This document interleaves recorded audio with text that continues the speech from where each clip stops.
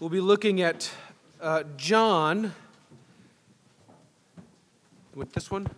Am I on? Okay. We'll be looking at John chapter 19, the first 11 verses. This is another passage that absolutely has fascinated me, increasingly fascinated me over a number of years. Our Advent series has been considering the question that grows from a statement that Peter makes in one of his epistles. He says, "Love one another, for love covers a multitude of sins." And that has prompted us to ask, what kind of love can cover the multiplying multitude of sins that we see in our world today, what we have called the spirit of Herod. We used the episode of Herod as Herod's slaughter of the Bethlehem innocents as Matthew's snapshot of how bad things really are in this world that occasioned the birth of Jesus. It's a horrendous episode, and it's one that causes us to squirm. And it's one that, given the way we have sentimentalized Christmas, doesn't fit within the Christmas story. And yet, it is part and parcel of the Christmas story because it is the lostness of the world that occasions the birth of Jesus Christ. And that is the multiplying multitude of sins that love covers, and that we've spent the last several weeks considering the kind of love that covers such sin. Today, we've considered the vulnerability of love. We've considered the purposefulness and the persistence of love in God and Jesus' exercise of love toward Judas. And today, we'll consider what it might mean when that love encounters Pilate. I'm going to back up into chapter 18 and start reading with verse 38 and read then through 19:11.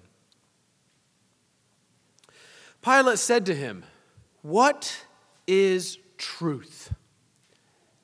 After he had said this, he went back outside to the Jews and he told them, "I find no guilt in him. But you have a custom that I should release one man for you at the Passover. So do you want me to release to you the king of the Jews?" They cried out again, "Not this man, but Barabbas." Now Barabbas was a robber. Then Pilate took Jesus and flogged him. And the soldiers twisted together a crown of thorns and put it on his head and arrayed him in a purple robe. They came up to him saying, "Hail, King of the Jews!" and struck him with their hands. Pilate went out again and said to them, "See, I am bringing him out to you that you may know that I find no guilt in him." So Jesus came out wearing the crown of thorns and the purple robe. Pilate said to them, "Behold the man!" When the chief priests and the officers saw him, they cried out, "Crucify him! Crucify him!" Pilate said to them, "Take him yourself and crucify him, for I find no guilt in him." The Jews answered him, "We have a law, and according to that law he ought to die because he has made himself the Son of God." Excuse me. When Pilate heard this statement, he was even more afraid. He entered his headquarters again and said to Jesus, "Where are you from?" Jesus gave him no answer. So Pilate said to him, "You will not speak to me? Do you not know that I have authority to release you and authority to crucify you?" Jesus answered him, "You would have no authority over me at all unless it had been given you from above. Therefore, he who delivered me over to you has the greater sin." Brothers and sisters, this is the word of God to us on this Christmas Eve Sunday. I know it may sound strange, but my prayer is that by the end you will understand why it is appropriate to read such a passage on Christmas Eve. So, Father, we do pray that you would meet with us during this hour, especially as we come to this, your word, that you have given to us and you have preserved for us. Grant us ears to hear it well, eyes to see it well. Give me these lips skill to speak it well, and protect us all from error, that we may know you and we may know the power of your love that covers a multitude of sins. For we pray it as your children in Jesus.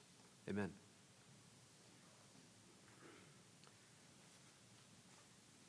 It seems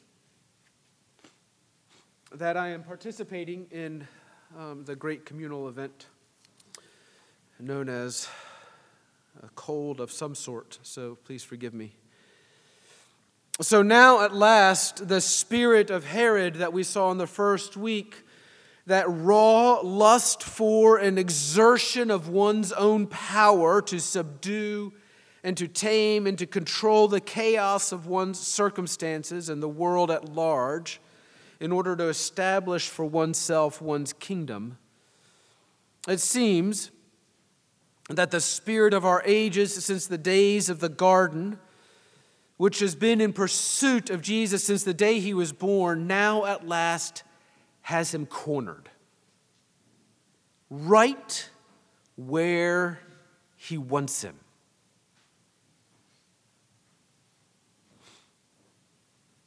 It's the climactic moment of such dramas that play out 10,000 times a day, every day, in relationships and conversations from the kitchen table to the conference table to the negotiating table. Wherever interests and agendas, values and priorities come into conflict, wherever one or more people trying to outmaneuver, manipulate, or otherwise secure or expand their position, their power, and influence, this is the climactic moment. Two centers of power squaring off against each other. And let's not fool ourselves. What we see unfolding here between Jesus and Pilate and the mobs is at the root, really, of every conflict that we find ourselves in or that we find ourselves observing. Every parent-child conflict. It's at the root of all roommate conflicts. I washed the dishes last week. I paid the rent last month. It's at the heart of workplace drama, whether it's over projects or over various assignments and responsibilities or various deadlines. And of course, it's at the heart of every chronically unhealthy and sometimes even abusive relationships. Whether at home or in the workplace or in the church or even among whole groups of people from across racial, cultural, economic, educational, linguistic, and gender identity lines. So here we are. Two centers of power facing off against each other. The spirit of Herod, now embodied in Pilate, and the Roman Empire that Pilate represents on the one hand, and the spirit of the triune God's peaceable and powerful love embodied in Jesus on the other hand. So what happens? How does the love that covers a multitude of sins navigate this circumstance? Because our tendency is to claim the love of Jesus and the power of Jesus' love and to implement it with the world's strategies.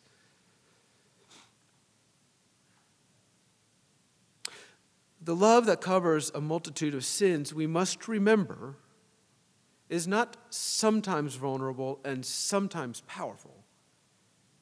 It is vulnerable. It is purposeful. It is persistent.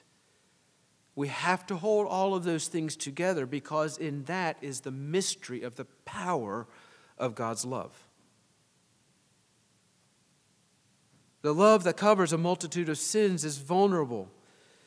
It comes to the vulnerable. It takes itself the risk of vulnerability. We saw last week that the love that covers a multitude of sins does so purposefully and persistently. while its practice is one way and is not conditioned on any prerequisites or responses to enter into and benefit from the joys of this love, it must be both received and given. It's important that we keep those things in mind.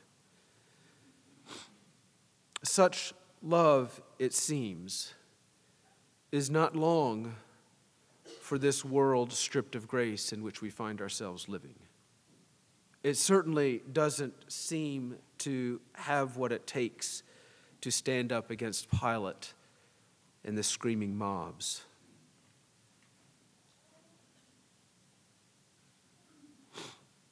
It does not seem long for the world stripped of grace in which we find ourselves living, a world of swirling chaos over which our only hope for survival seems to exert our wills and our wisdom and our strength and our power and our position in order to get our way and to expand our territory. Such, of course, is the thinking of the spirit of our age. The spirit of Cain, the spirit of Babel, the spirit of Babylon, the spirit of Rome, the spirit of Herod, the spirit of Pilate, to willingly make oneself vulnerable, to willingly risk one's own accomplishments and accumulations in order to serve those we suspect or even know will misunderstand, misconstrue, accuse, betray, and abandon us, seems to be the strategy of a fool, a recipe for disaster. Unless, of course, we remember the power of the triune God's great love on display in these episodes. Then we begin to wonder, how might the power and the glory of the triune God's great love, which covers a multitude of sin, confront the powers and principalities of our age? We have ample opportunity to see the power, what Matthew calls the mighty acts of the triune God's great love on display as it engages them with the multitude expressions of the spirit of the age throughout the Gospels. But in its confrontation with Pilate, we may be best able to see at play the principles that Jesus taught his disciples, namely, that the rulers of the Gentiles while the rulers of the Gentiles may lord it over others in order to secure and exercise and expand their power, it will not be so among citizens of the kingdom.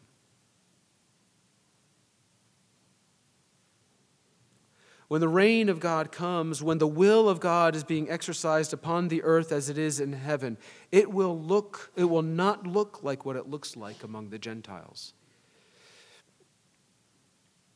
And it is so important for those of us in the South who are proud of our gun licenses to understand this. The power of the kingdom will not be exercised in the same way that the power of the Gentiles is exercised. So, what then does it look like? It looks pretty foolish. How then does the king himself exert the power of his great love over the powers of this world? It seems to exercise its power by apparently taking the lowest and weakest place. And from that vantage point, speaking truth, standing strong, and acting with courage. It's worth noting that we see the same pattern playing out throughout the history of redemption. We see the same pattern playing out in the life of Joseph in Pharaoh's court, David before Saul, Daniel before Nebuchadnezzar, the apostles before their various accusers, and courts throughout Acts. So look with me. The love that covers a multitude of sins speaks truth. Now, it's important to understand that speaking also involves remaining silent. So knowing when to speak a word, knowing when to not speak a word. It sees truly, it comprehends truly, it speaks truly of self, others, and circumstances. Notice what is happening. Pilate says, verse 9, Pilate asks, "Where are you from?" and Jesus gives him no answer. That seems to be the way of weakness. If you have an answer, give me the answer. Forgive me.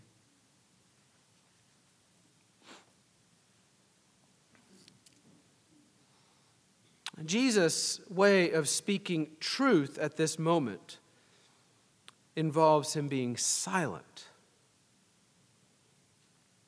because he is allowing the crowd's accusations and actions to speak the truth for him. Isn't that always the case? Isn't it often the case that we find ourselves saying things that are truer than we know? Maybe true in a different way than we know, and such is the case of the crowds. Back up with me.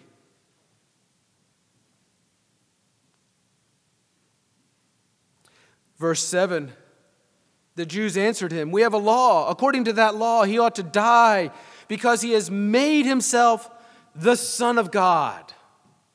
It's an interesting expression there, the Son of God. It's a fascinating expression that John uses. It's huios theo.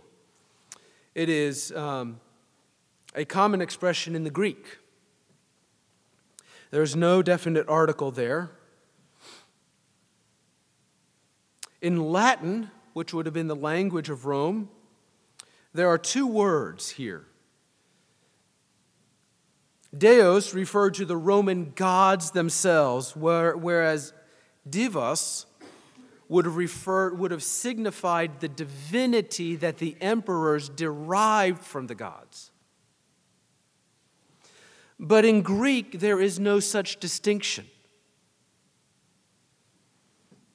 And so, if you were to speak of an emperor, you would use divos, but if you were speaking of the Roman gods themselves, you would use deos. But in Greek, there is no such distinction. And so, in Greek, the official title of Caesar Augustus, for example, was the Emperor Caesar, Son of God, Augustus. You begin to understand why Pilate might get a little bit nervous if he's facing a man who has called himself the Son of God. There was a human being in the first century, one commentator says. There was a human being in the first century who was called divine, Son of God, God, God from God, whose titles were Lord, Redeemer, Liberator, Savior of the world. Can you think of what first century person carried all of those titles? Most Christians probably think that those titles were originally created and uniquely applied to Christ. But before Jesus ever existed, before he was ever born some 100 years or so before, all of those terms belonged to Caesar Augustus.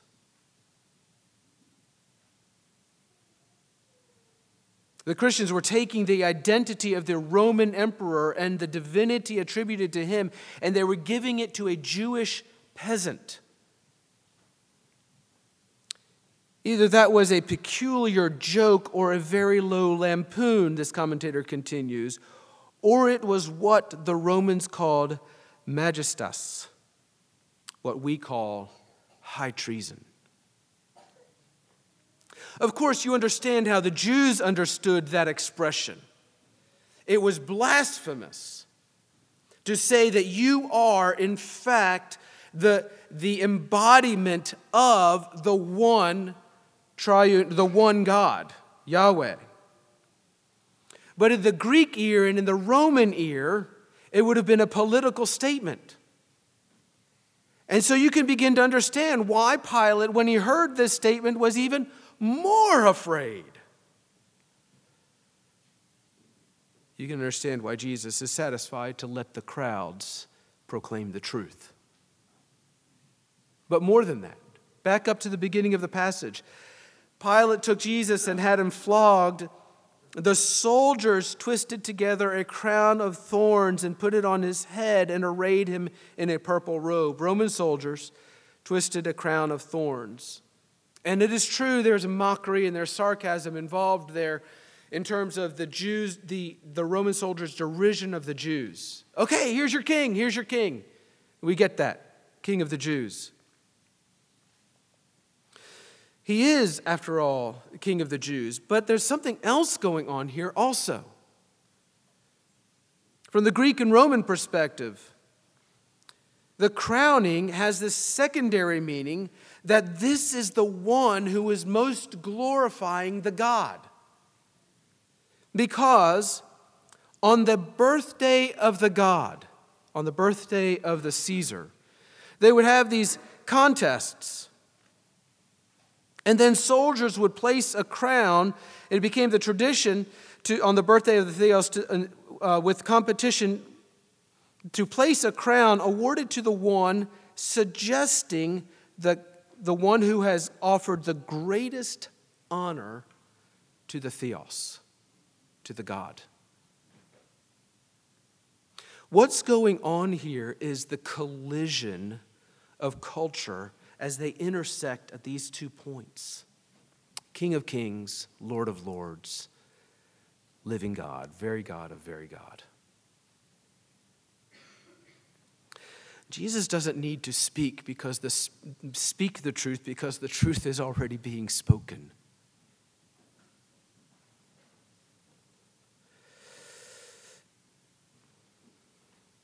And the reason is he knows the truth. He knows who he is. He knows who the crowd is. He knows who Pilate is. What the crowds intend as mockery was, in fact, the declaration of the truth that Jesus himself knows. The crowds in their mockery have answered Pilate's own question about what is truth, but he has no eyes to see it or ears to hear it. What is truth, he says. Listen to the crowds. They will tell you what is truth. But notice this, Jesus knows who Pilate is better than Pilate knows. Do you not know, Pilate says, that I have authority to release you and authority to crucify you? Oh, I know that and so much more besides. Because you have no authority that was not given to you from above. Now, in Pilate's ears, he would have immediately thought, oh, that's correct. I am the personal appointee of Caesar to govern this troublesome area of the empire, which is true. But what Jesus is referring to is the one who sent me has appointed you to this position at this time. Remember, Isaiah in his prophecy said something tremendously confusing. He spoke of Cyrus as the servant of the Lord, as Cyrus would become known as one of the most vicious pagan kings. How in the world can that person be a servant of the Lord? Well, because the Lord is Lord of lords and King of kings. And he appoints whom he will to wherever he will to accomplish his purposes. And that is what Jesus knows as he stands before Pilate. Pilate, you think you have power, but it's power that has been entrusted to you for a time. And it's not from Caesar. Caesar himself is an appointee of the king.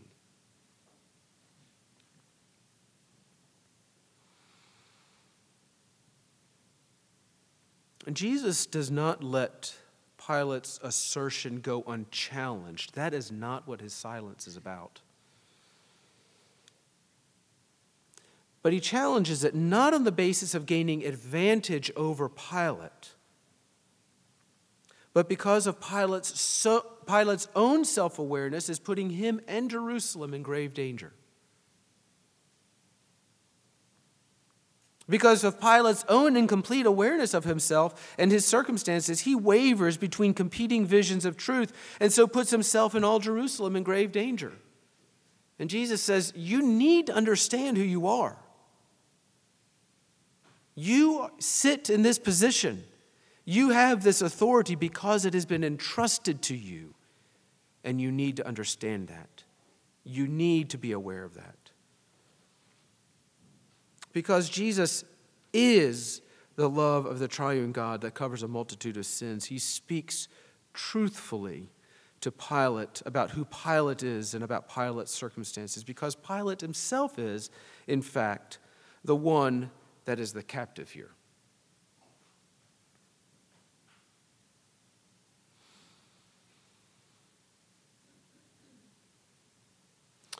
We should also know that not only does the love that covers a multitude of sins speak truth, but it also stands strong.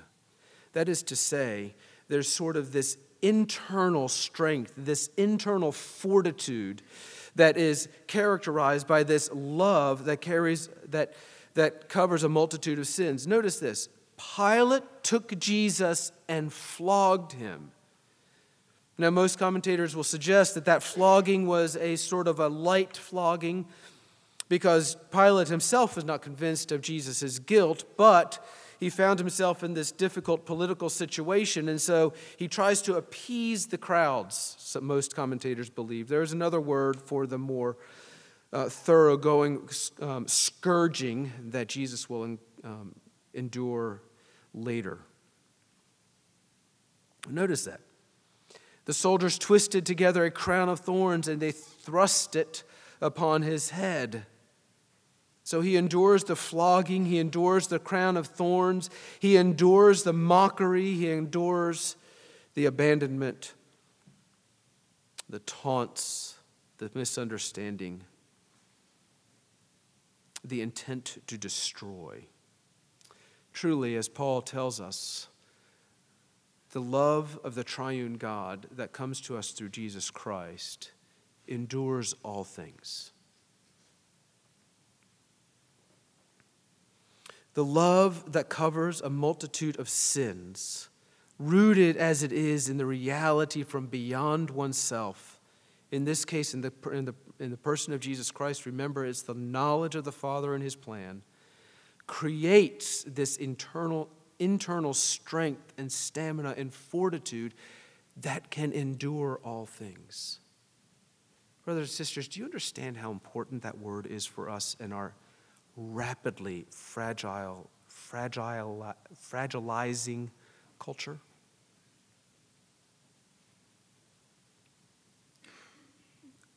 It is so difficult for us to endure people looking at us cross-eyed in this culture.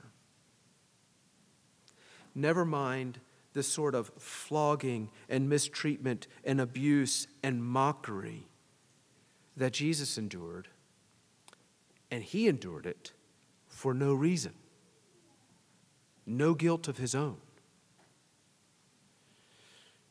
The love that covers a multitude of sins is a love that endures all things.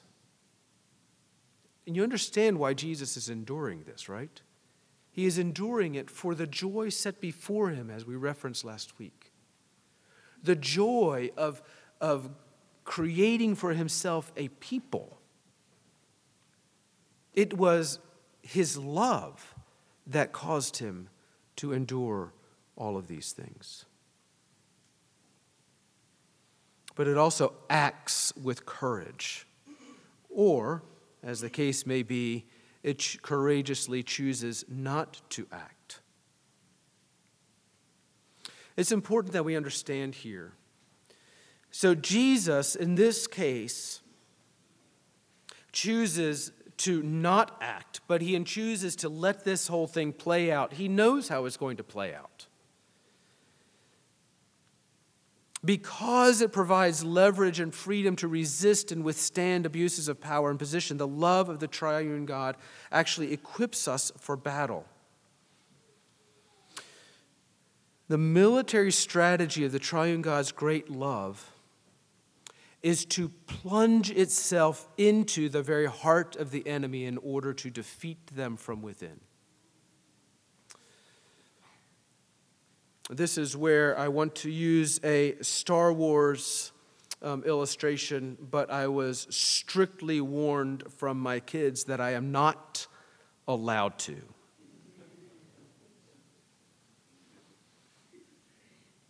And so those of you who are old enough to have seen and remember the first episode,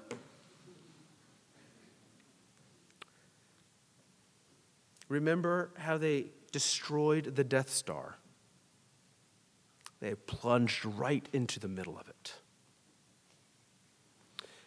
And that is exactly how the love of the triune God actually leverages itself and exercises its power.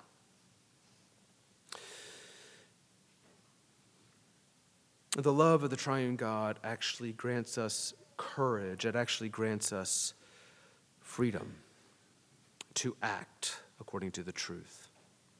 It is the loving truth of the triune God that gives us the leverage and the vantage point to speak to power truthfully and say, because I love you, I will not. It gives you the freedom to, in the case of Jesus here, to bow and let things play out, or it also gives you the freedom and the courage to say, because I love you, I will not let you. You cannot proceed to X, Y, or Z. We see Paul exerting that facet of God's loving power when, as a Roman citizen, he is arrested and flogged without trial. And Paul lets it be known that he is a Roman citizen. In love, he is effectively saying, it's really not good for you or for me that you proceed along this course. You will destroy yourself, and you will destroy me. Without the love that comes from beyond, that is in a world stripped of grace, in relationships that lack knowledge of the Father's love, we are left with only an arm-wrestling match between parties. The stronger one wins. The one with the most power gets to define what love is, what right is, what wrong is. It gets to define what it does and what it doesn't do. The love that covers a multitude of sins speaks and acts truthfully. It grants to us an inner fortitude and it frees us to act with courage. The love that covers a multitude of sins, in other words, charts its course according to the character and purpose of the triune God himself.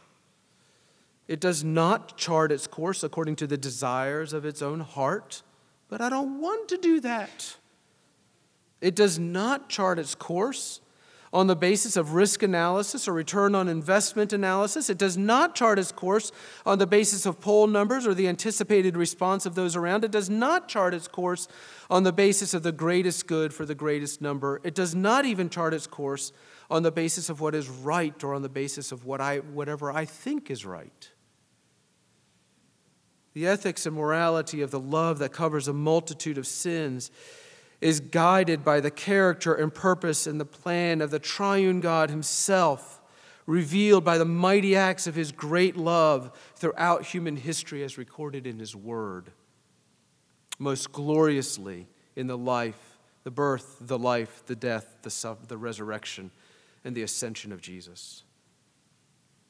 As Luke's account shows us, when timid and frightened people are possessed by the glories of that love, they act with great boldness and go with great courage into the battle. Why?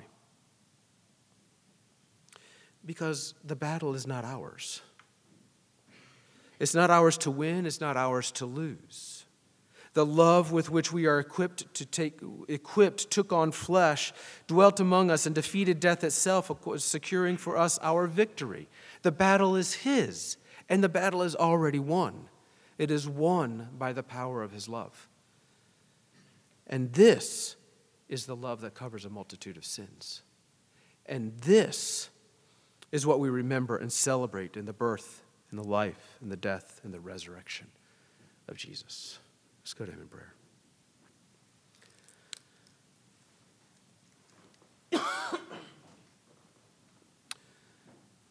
So, Father, we come to you keenly aware of our own weakness, certainly our own weakness as the world defines it, our lack of power and position and influence. We come marveling at the gift of your love by which you make all things new, the same love by which you created all things, sustain all things, and even now redeem all things. And we pray together with Paul in Ephesians chapter 3 that you would grant us inner courage and strength to know the unknowable bounty of this love.